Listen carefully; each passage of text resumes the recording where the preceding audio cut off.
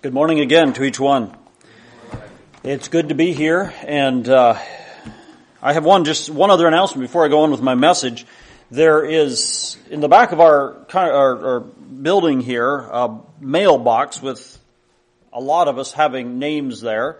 If you don't have a name and you would like one, you let us know, but most of us do have a mailbox, and we put things in the mailbox, and those are for you to take. One of the things that's been showing up in your mailbox, some of your mailboxes, if I have enough, recently, or I should say not recently, but probably for the last 5 years at least, are these little prayer lines.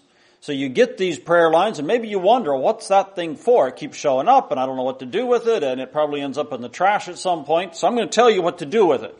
It's there for a reason. You see, this is, it comes from Christian Aid Mission. You've probably figured a lot of this out, so I'm telling you if you haven't done any exploring, but it's a prayer line, and it's a daily guide, things to pray about, countries around the world at the top of each day. So the Wednesday, this is Wednesday, February 1, it's time to pray for Ethiopia. And it tells you about some of the needs there. Today is the 18th, Saturday, Sunday, the 19th, Eurasia. And it talks about a country over there in Eurasia that, different things about it, and it gives you things to pray about. So it's to help our prayer life. Not only that, but there's opportunities down at the bottom. It says if you want to give to this need, here's the code. You fill out a paper, or you can just send it in with this code and say, hey, I'd like to donate, so much money for this particular need. And, as you go through the month, my encouragement is to look at these needs. This is a ministry that doesn't send their own missionaries out. They support other missions around the world. And these are missionaries that are there. They're already fluent in the language of the people that they're ministering to. They've already had a certain burden for what's going on. And so they're trying to help these different missions all around the world. And so that's the organization. So it's to help your prayer life become regular. It's to help your giving life become regular. Those are both very important parts of our Christian life. A Christian, listen to this quote, a Christian who doesn't have a regular prayer life is basically saying, I don't need God's grace upon my life. I'm doing just fine without Him. Let me say that again. A Christian who doesn't have a regular life of prayer is basically saying, I don't need God's grace on my life. I'm doing fine without Him. Also, listen to this one. A Christian who doesn't have a regular life of giving is saying, I don't need God's grace upon my finances. I'm doing just fine financially without Him. Let me say that again. A Christian who doesn't have a regular life of giving is saying, I don't need God's grace upon my finances. I'm doing just fine financially without Him. So hopefully we're not saying either one of those two things. Hopefully we're not saying, God, I don't need your grace upon my Christian life. I don't need your grace upon my finances. Hopefully we can say that. And again, this isn't necessarily my favorite charity. It's not the only charity out there to give to. I would say it's not necessarily my favorite. I'd say it's one of my favorites, but maybe not the favorite. There's things probably doctrinally I would disagree with the people who organize it and so forth. But it's just one more tool. So one more tool to help us become grace-filled Christians. Filled with grace in our prayers, filled with grace in our giving. Open up the door for God's grace to flow in. So thank you for that. Just a little sideline before we go on with the message. I'd like to preach a message from a passage in the Old Testament. So get your Bibles, open them up. The passage we're going to look at, this is not going to be the first time this passage was used as a basis for a sermon in this building. As far as I know, it was preached once before from this pulpit. If there was a different time, I missed it. I forgot. Sorry about that. But there was a sermon from this pulpit about 15 years ago from the passage that I would look at. And so it's been a while. Some of you were very young if you were here at all. So we're going to look at this again. Turn to Joshua chapter 24. Actually, it's two passages, but they're very closely connected. Joshua chapter 24. We're going to read one verse from there.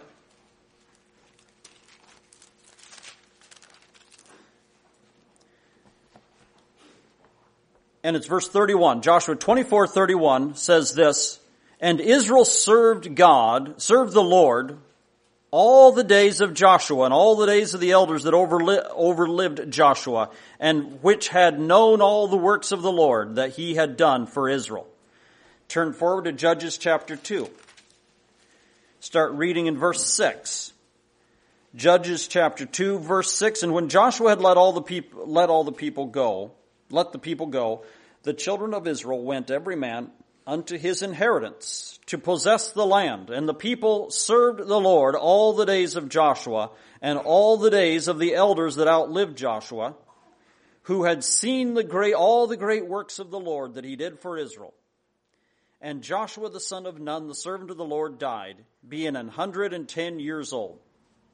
And they buried him in the border of his inheritance in Timnath-Heres, in the mount of Ephraim, on the north side of the hill Gaash.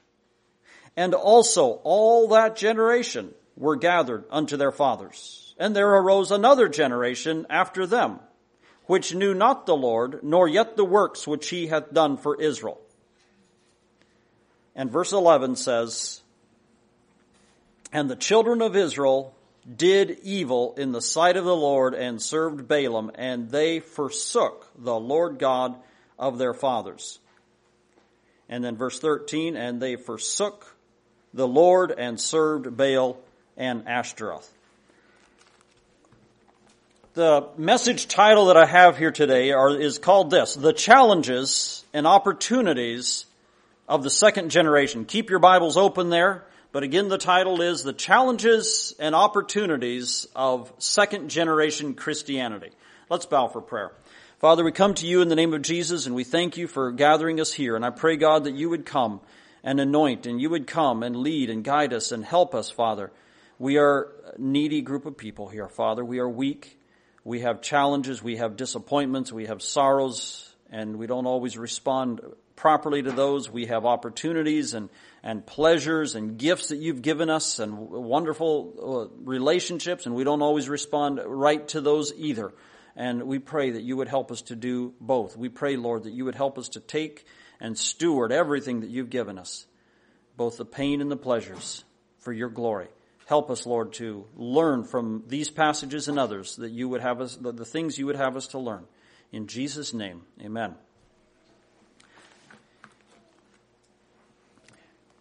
This passage lists 3 different groups of people that we could look at. It talks about Joshua, and he calls him the servant of the Lord. And then it says he died. Well, what happened after that? Well, there were still elders that outlived Joshua.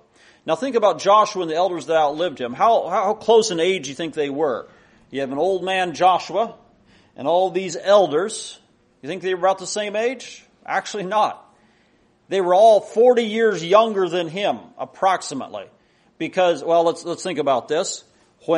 Actually, I don't know if we know exactly how old Joshua was, but we know he was over 20. He was a grown man. He was probably 40, 50, 60 years old at the time of the conquest, or at the time of the rebellion, that there was a great separation. And God said, "Joshua and Caleb, you were the righteous ones. You were the 2 spies that honored me. Everyone else dishonored me. They're all going to die." So Joshua is now standing alone as an old man. Probably Caleb is still alive or having died just recently. But eventually Joshua died. But there were still the new elders that were coming on the scene. And they had seen a lot of these things. When they saw them now, they were children. They were under age 20. But they had seen the frogs. They had seen the lice. They had seen the water turn to blood. They had seen the Red Sea part and people walk through it. They had seen wonderful works. And as long as those guys were alive, people were faithful to God. But then it says, finally, they died as well. And another generation which knew not God arose, and then they started into idolatry, into Baal worship. And so we're going to look at 2 of these 3 generations this morning. We're going to look at the generation of Joshua. First generation, we're going to call him. We're going to look at the next generation, the people who outlived Joshua. We're not going to look so much at generation number 3. Why? because it's a non-Christian generation. Generation 3 says they didn't know God, they worship Baal, they're gone. They've given up the faith. But these first two generations, we're going to call them first generation Christianity, or you could say godliness in this case, and then second generation Christianity. We're going to look at some characteristics of these two groups of people. And maybe you wonder, well, what group am I in? What group are, and maybe that's, there's going to be some of that. You're probably going to see yourself in some of what we talk about here. But the fact is, a lot of us have moved. We can't just define ourselves as just purely generation 1, generation 2. We can say, were my parents Christians? Well, that would tell you, if not, and you're a Christian, probably generation 1, at least you have some tendencies. If my parents were Christians, there's going to be at least some characteristics of generation 2. It's not going to be cut and dried, though. Hopefully you're going to see some things that'll help you walk in your Christian life. But we're going to compare these two groups of people. And I'm going to go to the board. Hopefully this isn't going to mess up too bad, people listening in, but I'll try to speak up. But let's just look at some of these groups. And maybe you have some things that you see that that jump out at you. Characteristics of these two groups of people. So I'm going to put up here on the board. Let's get a choice of colors here, it looks like. I don't know if I like pink. I'll go with white. Okay, we're going to just put up here first generation.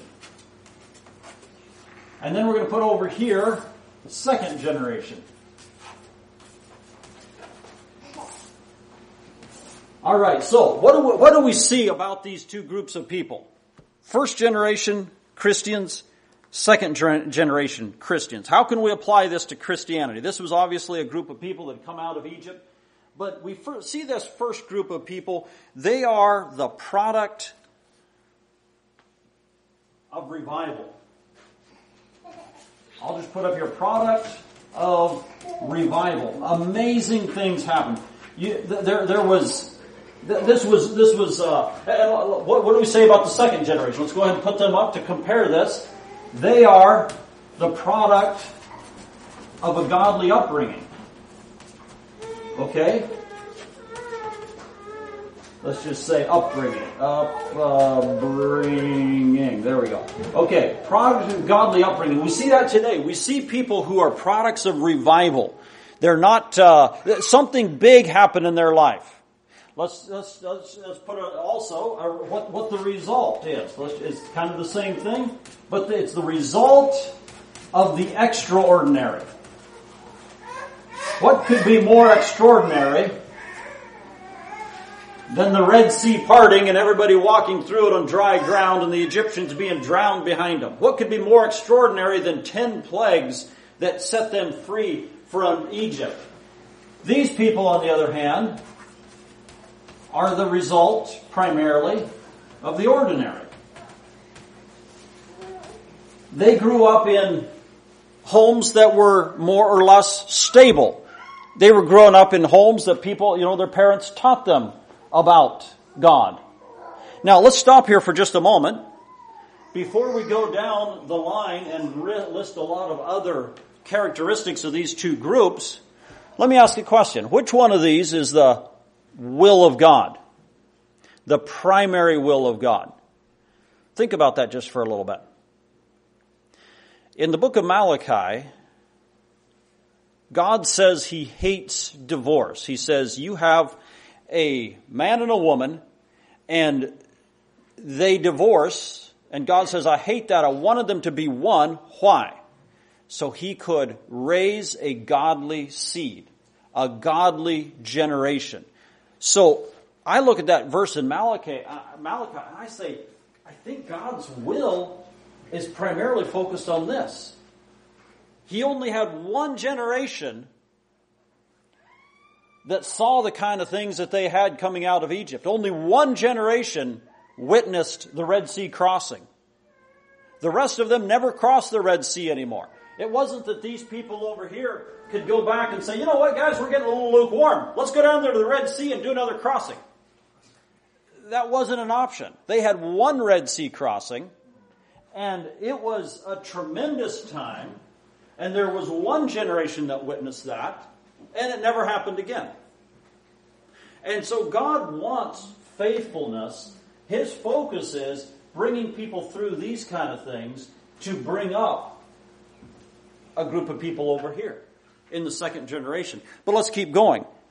And let's see what happened here. What are the... So let's put up here another word. The unexpected. Let's apply this to Christians today.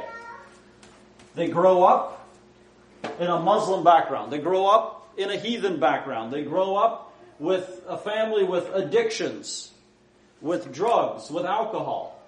And they get saved. They turn their lives over to Jesus. That's not expected. They're an exception to the rule. Chances are the rest of their siblings are not walking with the Lord. Maybe a few of them are, but a lot of them will not be. It's the unexpected thing to do if you're a first-generation Christian.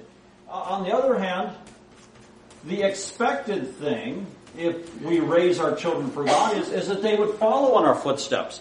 That they would do, chances are there will be multiple families. If you raise them for the Lord, multiple children within that family. Hopefully all of them will choose to serve the Lord. And so that's the expected thing, is to be a Christian in the second generation. Okay, what are some other characteristics? Well, because of this unexpected background, a lot of times this generation will have a heart for the lost. I'll just put it here, a heart for the lost. They can see people on bondages, addictions that they used to have and say, I was once there. I have a heart for those people. And over here we have people in the second generation, I'll just put not as sensitive to the lost. I'll let you fill in the blanks. But that's not their primary focus because they've never been there. At least the tendency is. These are not cut and dried categories, but these are things that tend to go with these two groups of people. And so, let's put another one on here. Where's the focus of these two groups of people? Focus for this group of people. I'm talking about a man or a woman who has grown up in a very rough background, and maybe there were addictions that they just couldn't overcome, and along comes Jesus and sets them free. And their focus now is on Jesus for saving them. What's the focus of a person over here in the second generation? A lot of times his focus is going to be on people around him. And I'll just put up here the church. But it might be church, it might be family, it might be peer group. But the focus is going to tend to have a little bit more on the people around them. And so what happens when someone who is a first generation Christian, well, let's put it this way. What happens when someone who is a second generation Christian feels betrayed by his church? He may fall away. He likely will. He'll fall away from the church and maybe fall away from Christ altogether. But what happens if someone who is in this first generation feels betrayed by the church? Remember his journey. He has come through a life of horrible sin. He has been delivered in a powerful way. There's no question in his mind that Christ has done a work in his life. And then he realizes, I should probably be a part of a church, and so he joins a church. And then he gets disappointed with that church. Is he going to fall away from Christ? Well, not so likely. He'll probably just say, I don't need the church. I'll go home and sit at home, and I'll have my own home church, and I'll be just fine. Me and the Lord. We have a relationship, tried the church thing, didn't work out, no big deal. But a person in the second generation, it is a big deal because that's been their life. They've grown up in church. They've had people all around them. Their peer group, their youth group, their whatever it's what they knew from little up. And so when that thing breaks down, it's a lot more likely to cause them to fall away and say, well, maybe Christ isn't everything he says he is either. If the church has let me down, maybe I need to give up on God altogether. Now, does that mean people in this category don't fall away? No, they do. But what's the cause for it? It's not so much just because the church let them down, but maybe they feel Christ let them down. Maybe they feel God has allowed circumstances into my life that were beyond my control, and it wasn't so much the church's fault, it's just, Jesus, look, you set me free one time, but now I'm not getting the same results I used to, and things aren't going so well, and they fall away. The last one I'd like to put up here, a characteristic, is hunger. People who are first generation Christians, after seeing everything that God did, a lot of times they're going to have a hunger for God to do more of the radical things He has done in the past. What about over here? They grew up in church. Everything is the same. This is the counterpart. This is the bad and the good here. But the hunger over here, a lot of times it can be. Well, let's put up the positive first of all. It can be over here. It's hunger, but that could also lead to some negatives like just always looking for something more, never satisfied, somewhat restless. Whereas over here, the positive is there's probably going to be more stability. Think about a child who grows up in a home that the father and the mother love each other, everything is going good. They're going to probably have some more stability than someone who grew up with constant upheaval, never knew what it was like to have a home life, and so forth. But now let's go to the negatives. If hunger is a good thing, if stability is a good thing, what's the negatives? Restlessness, discontent, perhaps. I'll just list them down here. Over here, boredom. I'm sure I got that spelled right. Hopefully you can read that. But anyway, the word is boredom. Life has always been what life is. I grew up in the church, and it's all kind of been the same. Nothing exciting happening. Life is always what it's been like, and they grow bored with their Christian life. So as I list down some of these things, you're going to notice some of these are positive, some of these are negative on both sides. My burden is primarily for the second generation, because as I look at our church, I see largely a group of second generation Christians with second generation characteristics. And I say that even for people who didn't grow up in a Christian home, even for people who at one point had a lot of characteristics of this, it's easy to move over into this category. And my question is, how can we move back and have the focus on Christ and the hunger and the heart for the lost? Those are the burdens. How do we move from one to the other in this?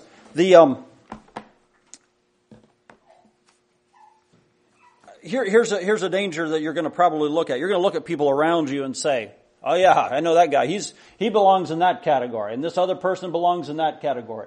And that's the thing I want to be careful about, because I think, again, this movement between the two groups is very possible. Even within one generation, within one person, you can move between those groups. And my desire is that we would look at these things. Recently in our church, there was a conversation going on between an older brother and a younger brother. I'm not even sure I don't even think I could tell you exactly who it was, at least not both of them. But the question came up this way. The older brother asked the younger brother, would it be uncomfortable for you to ask another one of the youth how they're doing spiritually? Or it might have been phrased a little bit differently.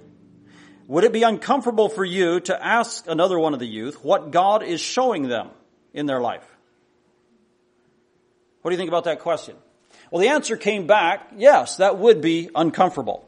That would be a difficult question to have the courage to ask. So I wonder how many of you can relate to that. Well, I'll be honest with you. I'm a preacher. I can relate to that. I can see how that would be kind of uncomfortable. It's a little bit like, whoa, I'm putting somebody on the spot. And that answer, that conversation, told me something about myself. And that is my tendency to sort of settle into second generation Christianity, not only with the strength. Some of these I want. I want to have a focus on the church. I want to have stability. But I don't want to be bored. I don't want to let boredom and stability become gods that result in an apathy for the lost and a lack of a relationship with Christ. So I wonder how many of you can relate to some of those thoughts. And so how can we get that same passion and the zeal that those people who crossed out of Egypt had without losing the benefits that God has handed to us? Remember, what's God's heart? He wants second generation Christians. That's His heart. He knows that the likelihood of, you have a family of 10 children growing up on the streets of New York City with drugs all around them, the odds of how many of those 10 getting saved, it's low. It's far greater to raise those 10 children in a godly home. And so that's what He wants. But along with that, there's something about that revival and those extraordinary things that are happening that can quickly be lost. I would especially like to point out one of these characteristics that I think is maybe the top, and that's this one right here, the hunger. Now, I wonder if you could go to a poll sometime, go to one of these restaurants that has an all-you-can-eat buffet, and you'd stand outside that restaurant, and you'd see two groups of people streaming through, popular restaurant, lots of things going on, heading in and heading out. And you look at the faces of the people that are heading into the restaurant, and then look at the faces of the people that are coming out of the restaurant. Which do you expect would be the happier group of people? Well, I have a hunch you'd have a lot more joy on the faces going in than the people coming out. And there's something about this emotion or this feeling of hunger with a possibility of satisfaction that's exciting. It brings joy. It brings, well, let me ask you another question. If you were to describe a book, write an article, write a book about this young man, he had stars in his eyes. This young woman with stars in her eyes. Would you describe a person one day before their wedding or 2 years after? I think most of the time it's the person one day, I'm getting married tomorrow. Wow, congratulations, this is exciting. They haven't experienced all the joys of married life. 2 years later, people don't usually describe them. Now they're facing different things, in life, but the desire for the future, those desires are good. Unfulfilled desires. Those people going in the restaurant, it hasn't been fulfilled. They got an expectation. I'm going to have a meal. It's coming up. I'm looking forward to this meal, but it hasn't happened yet. And yet they're joy-filled as they do. How can we restore that hunger, moving from this side to that side? That hunger that first generation has a little bit more naturally than the second generation. Think of a boy growing up in a home. Dad has a good job, got money, and when he's a baby, every time he wants fed, he gets a bottle immediately. First cry, here's a bottle. And as he grows up, 2 years old, I'm hungry. Oh, quickly, hand him a cracker, hand him a bag of chips, something. And at age 4 and 6 and 8, every time he's hungry, you give him food immediately. Don't let that hunger, don't let him starve to death. And of course, he's not starving to death. He's got more than he should have to eat probably. But when he gets up into his teen years, again, every time there's the slightest little bit of hunger, quickly pump some food down his throat. And pretty soon he's just sick of food. I mean, you think food makes a person healthy, right? I've got cows out in my pasture, and, I try to give them food, especially when they're getting close to butcher time, and plenty of food. But so if they stop eating, I'd be concerned. If a little baby calf, all of a sudden, hey, everything's fine, but he's just not eating anything. I'd say that very fact he's not eating anything is a bad thing. But we respond to that by pumping them full of food, or pumping a child full of food. Eventually you're going to say, something is wrong. His health isn't what it ought to be because he doesn't have that emotion or that feeling of hunger. Instead, how much better? He comes in from the field. He hasn't eaten since breakfast. He's been out trimming trees or, shoveling manure or whatever it is. And now he's hungry. Now that's a good sign. That hunger is a good thing. So my question is, are you hungry? Are you hungry with a hope of fulfillment? Psalm 42:1 says, as the deer pants for the water brook, so pants my soul for you, O God. Do you have that hunger this morning? Jesus said, blessed are those who are hungry and thirsty for righteousness, for they will be filled. Matthew 5, verse 6. And, I remember times in my own life. I told you that I feel in my own self that I'm sliding into second generation Christianity in some unhealthy ways. I think, again, there's some healthy things about it. But there's maybe some unhealthy things about it. I remember the time when, God was showing us new things. And now technically, if you just want to look at the raw facts, mathematical, facts, I'm a second generation Christian. My parents were Christians. And so that makes me a second generation Christian. But that doesn't mean that just because your parents professed faith in Jesus, that you're all in this category. There were times in my life that God started showing me things I had never seen before in the Bible.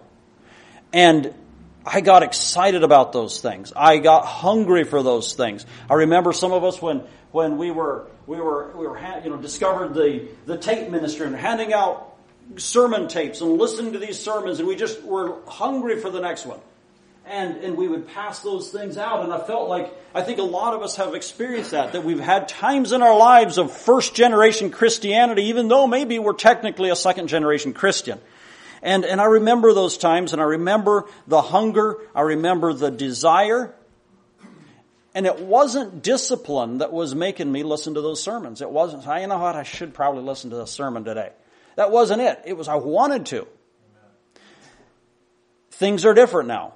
I still listen to sermons, but sometimes I have to push myself to listen to sermons. And I think God wants us to do that. He wants discipline in our life. He wants these times of revival to create discipline. But how can we restore the hunger? My desire for the next generation, the generation next lower than me, is that you would have discipline.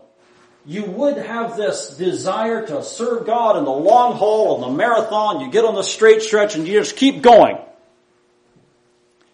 But I also long for you to experience that hunger that comes from first generation Christianity. How can we get both? That's my question to you. How can we get both? There's a parable Jesus told about the treasure hidden in the field. Matthew 13, verse 44. I think it's only one verse. The whole parable, he took only one verse to tell it. He said he was out in the field looking around and he found this treasure. He didn't own this field. It was somebody else's field. But he said, this is a wonderful treasure. He went home, sold everything he had to go buy that field and get that treasure. That's first generation Christianity. That's this hunger that we're talking about. What can we do to regain this hunger? We've talked about revival. And sometimes we hear stories about revivals that are happening around the world. We hear stories about the first Great Awakening back in the 1700s, the Second Great Awakening in the 1800s. And it's so powerful, a powerful move of God. There is hunger. There is seeking after God. There's a whole boatload of first generation Christians that come in. They come in off the street. They come in from their drugs and immorality, and they give their hearts to Jesus, and lives are changed. Do all of them stay faithful? No, not all of them stay faithful, but some of them do. And there's the revivals even in the Anabaptist circles. You have the Brunk revivals, and I've heard of people talking about those revivals and how many preachers say, I got saved during those revivals back in the 50s. That was when God did a work in my heart, and I've never been the same since. And obviously there's been a lot of people that made commitments during that time that did fall away. So this whole idea of revival is interesting. The Second Great Awakening in the 1800s, people say, that probably had a big impact on the abolition of slavery. If that Second Great Awakening, when people were turning to God by the thousands, had not happened, We might still have slavery here today. I don't know. I don't know what it would be like today. Maybe we wouldn't even have a country today. But they think that there's a definite connection between the consciences that were awakened during that time. People have been praying for revival since. It's interesting, this last week and a half has been remarkable here in America. And I don't know how many of you have looked at this, but if you would just go in and type into Google one word, Asbury, Asbury. So the only word you'd have to type in, you'd get a whole list of articles, news articles, and it all started a week and a half ago today. Wednesday, the 8th, I guess. I think that's when it was. There was a Christian college back in Kentucky called Asbury College, and they have chapel. It's required once a week, or maybe it's daily. I'm not sure, but anyway, there's required chapel times that these students have to go into, and so they go in and they fulfill their duty. And 45 minutes later, they come out and they go to their classes. This time, some of them stayed. Somehow they just felt a desire to stay in this chapel, and they've been praying and they've been worshiping and they've been things are changing. And I don't know what to make of all this. I'm not putting a stamp of approval on it. I'm just saying, hey, here's what everybody is saying, and it's the consistent answer that something really, really strange and powerful is going on. It started, they said, when a fellow student decided to openly confess some of his sins to the small group. And when that happened, the atmosphere changed. The revival has been described as calm. Some commentators noted that the absence of many of the features of contemporary worship.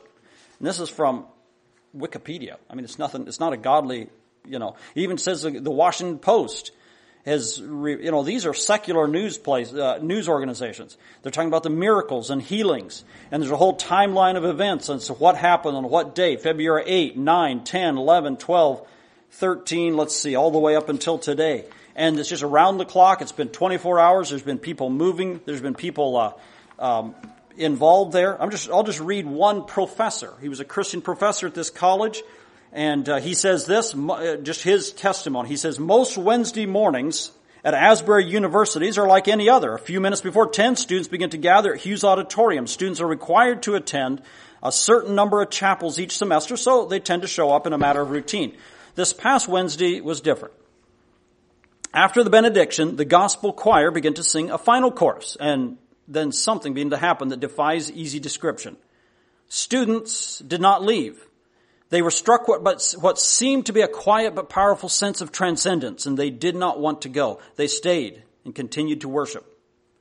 They are still there.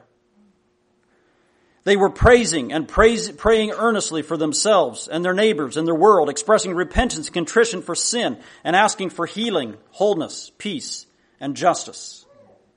Some were reading and reciting scripture. Others were standing with arms raised. Some were clustered in small groups praying together. A few were kneeling at the altar in front of the auditorium. Some were lying prostrate while others were talking to one another, their faces bright with joy. Some students chose to stay in the chapel and prayed through the night. And as of Sunday morning, there was no sign that the momentum was slowing down. Some are calling this a revival. And I know that in recent years that term has become associated with political activism and Christian nationalism. But let me be clear. No one at Asbury has that agenda. I'm just skipping through some of this. Many people say that in the chapel they hardly even realize how much time has elapsed. It's almost as though time and eternity blur together as heaven and earth meet. Anyone who has witnessed it can agree that something unusual and unscripted is happening. He says he's an analytical theologian. He says I come from a background and he says where I've seen efforts to manufacture revivals and movements of the spirits that were sometimes only hollow, but also not only hollow, but also harmful. He says, I don't want anything to do with that. And truth be told, this is nothing like that. There is no pressure or hype. There's no manipulation. There's no high-pitched emotional fervor. To the contrary, it's been so far It's so far been mostly calm and serene. The mix of hope and joy and peace is indescribably strong and indeed almost palpable. A vivid, incredibly powerful sense of shalom. The ministry of the Holy Spirit is undeniably powerful, but also so gentle. The love of the triune God is apparent, and there's an inexpressible and innate attractiveness to it. It's immediately obvious why no one wants to leave, and why those who must leave want to come back as soon as they can.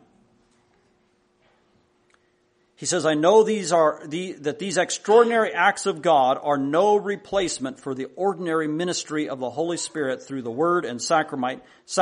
Likewise, the surprising works of God are not a substitute for the long road of discipleship. And that's important as we look at these two groups, the first generation and second generation. This is, he calls it a surprising work of God. A revival, something God does that's powerful and no one was expecting it, saving this man out of that family with all its sin and, drugs and everything. Nobody expected him to get saved, but he did. Those are some of the surprising works of God. But he says we also need to move on to that long-term discipleship that is in that second generation. That is 10 years after I've been saved. That is, as I move on to that long haul, the marathon. It may have begun with a sprint, but then he wants us to walk that long road of discipleship. But sometimes we grow stale. Sometimes we develop boredom. Sometimes we lose some of these focuses that God wants us to have. How can we get those back again? This man says, I also believe we should be willing to recognize and celebrate these astounding encounters with the Holy Spirit. Our Lord promises that those who hunger and thirst for righteousness will be filled. Anyone who's spent time in the Hughes Auditorium over the past few days can testify this promised comforter is present and powerful. I cannot analyze or even adequately describe all that's happening, but there is no doubt in my mind that God is present and active. Several current students and recent alumni telling me for several years they've been praying together for a move of God, and they are thrilled beyond words to see what's happening. In previous revivals, there's always been a fruit that has both blessed the church and society. And that's where they acknowledge that even secular historians acknowledge the Second Great Awakening was pivotal, bringing the end of slavery in our country. Likewise, I look forward to seeing what fruit God will bring from such a revival in our generation. So does this qualify as revival? One man said, he says, maybe it's too soon to call it a revival. But he says it certainly is an outpouring. Let's watch and see what happens. Let's see what the long-term fruit is, or even the short-term fruit. And another man said this. He says, I'm watching this, and he says, I'm amazed. He said, I'm tempted to be maybe skeptical because there's been so many other things like this that have happened and been trying to happen. But he said this. He said, I'd rather err on the side of gullible rather than cynical. Now, gullible means you're believing things that you surely shouldn't be believing. But he said, I'd rather take that risk rather than become cynical and say, I don't believe anything is a revival ever, anything, it's extraordinary, I'm going to write it off. Nah, that's not God. Faith would have us believe God can and will and wants to do some of these things. And maybe this is exactly that. So, I'd rather err on the side of gullible rather than cynical. In the meantime, people are confessing. They're repenting of sin. They're getting free from drugs. They're getting healed both physically and spiritually. Somebody else said this about this particular movement. He said it's not focused on a big speaker or a famous band or lights, the pastor wrote. But it's focused on repentance, testimonies, and the manifest presence of God. I don't know where this is going to go. Today might be the last day of that revival. It'll die down. And people still remember it. There's so many news articles, they can't forget it. Maybe it won't end today. I don't know. Maybe it'll go on. Maybe it'll spread. They're saying it's already spread to other campuses. People are showing up to have, similar events and talk about that, what's going on over there at Asbury. Let's do the same thing. Maybe there will be revival in our country. It's hard to believe with the current conditions in our country that God could ever revive such a thing. But sometimes those revivals that happened happened at the darkest time in history. It was the lowest point when it seemed absolutely impossible. It was too far gone, and that's when God moved. And what about back to us? Do you feel like a need for revival in your own heart? Do you feel a need for that wake up? And are you willing, if God doesn't send that extraordinary move, to keep walking in faithful discipleship? You're not going to depend on that. You're going to say, God, I'd love to see that. I'd love to see a deep hunger in my own heart. I have a hunger for the hunger. Can you at least say that? If you don't have a hunger in your heart, do you have a hunger for the hunger? What are we going to do to get that hunger? And what if God doesn't send the type of hunger that you're hungering for? Are you going to be faithful anyway? Those are some good questions I think we ought to be asking ourselves. Let's stand for prayer.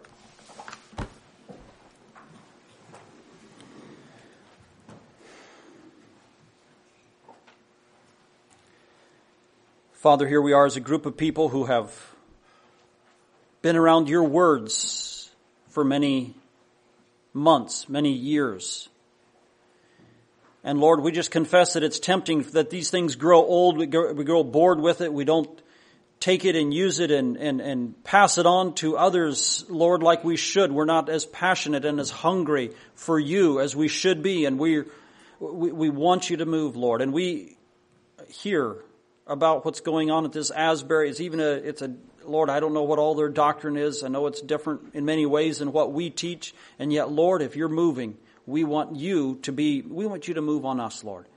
And we want you to help us be faithful, not be ashamed of the words of Jesus in this adulterous and sinful generation.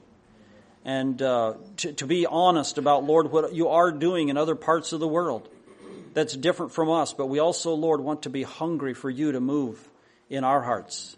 And Lord, we want to today make that commitment. Lord, we will be faithful. Even if that means walking through some drudgery and boredom. But Lord, we really do want that hunger that David wrote about when he says, my heart pants for the living God. And we want, just like a deer pants for water, Lord, we want that hunger that you fill. We want that fresh breath of revival. And I pray that you would do it in us. We commit ourselves to you in Jesus' name. Amen.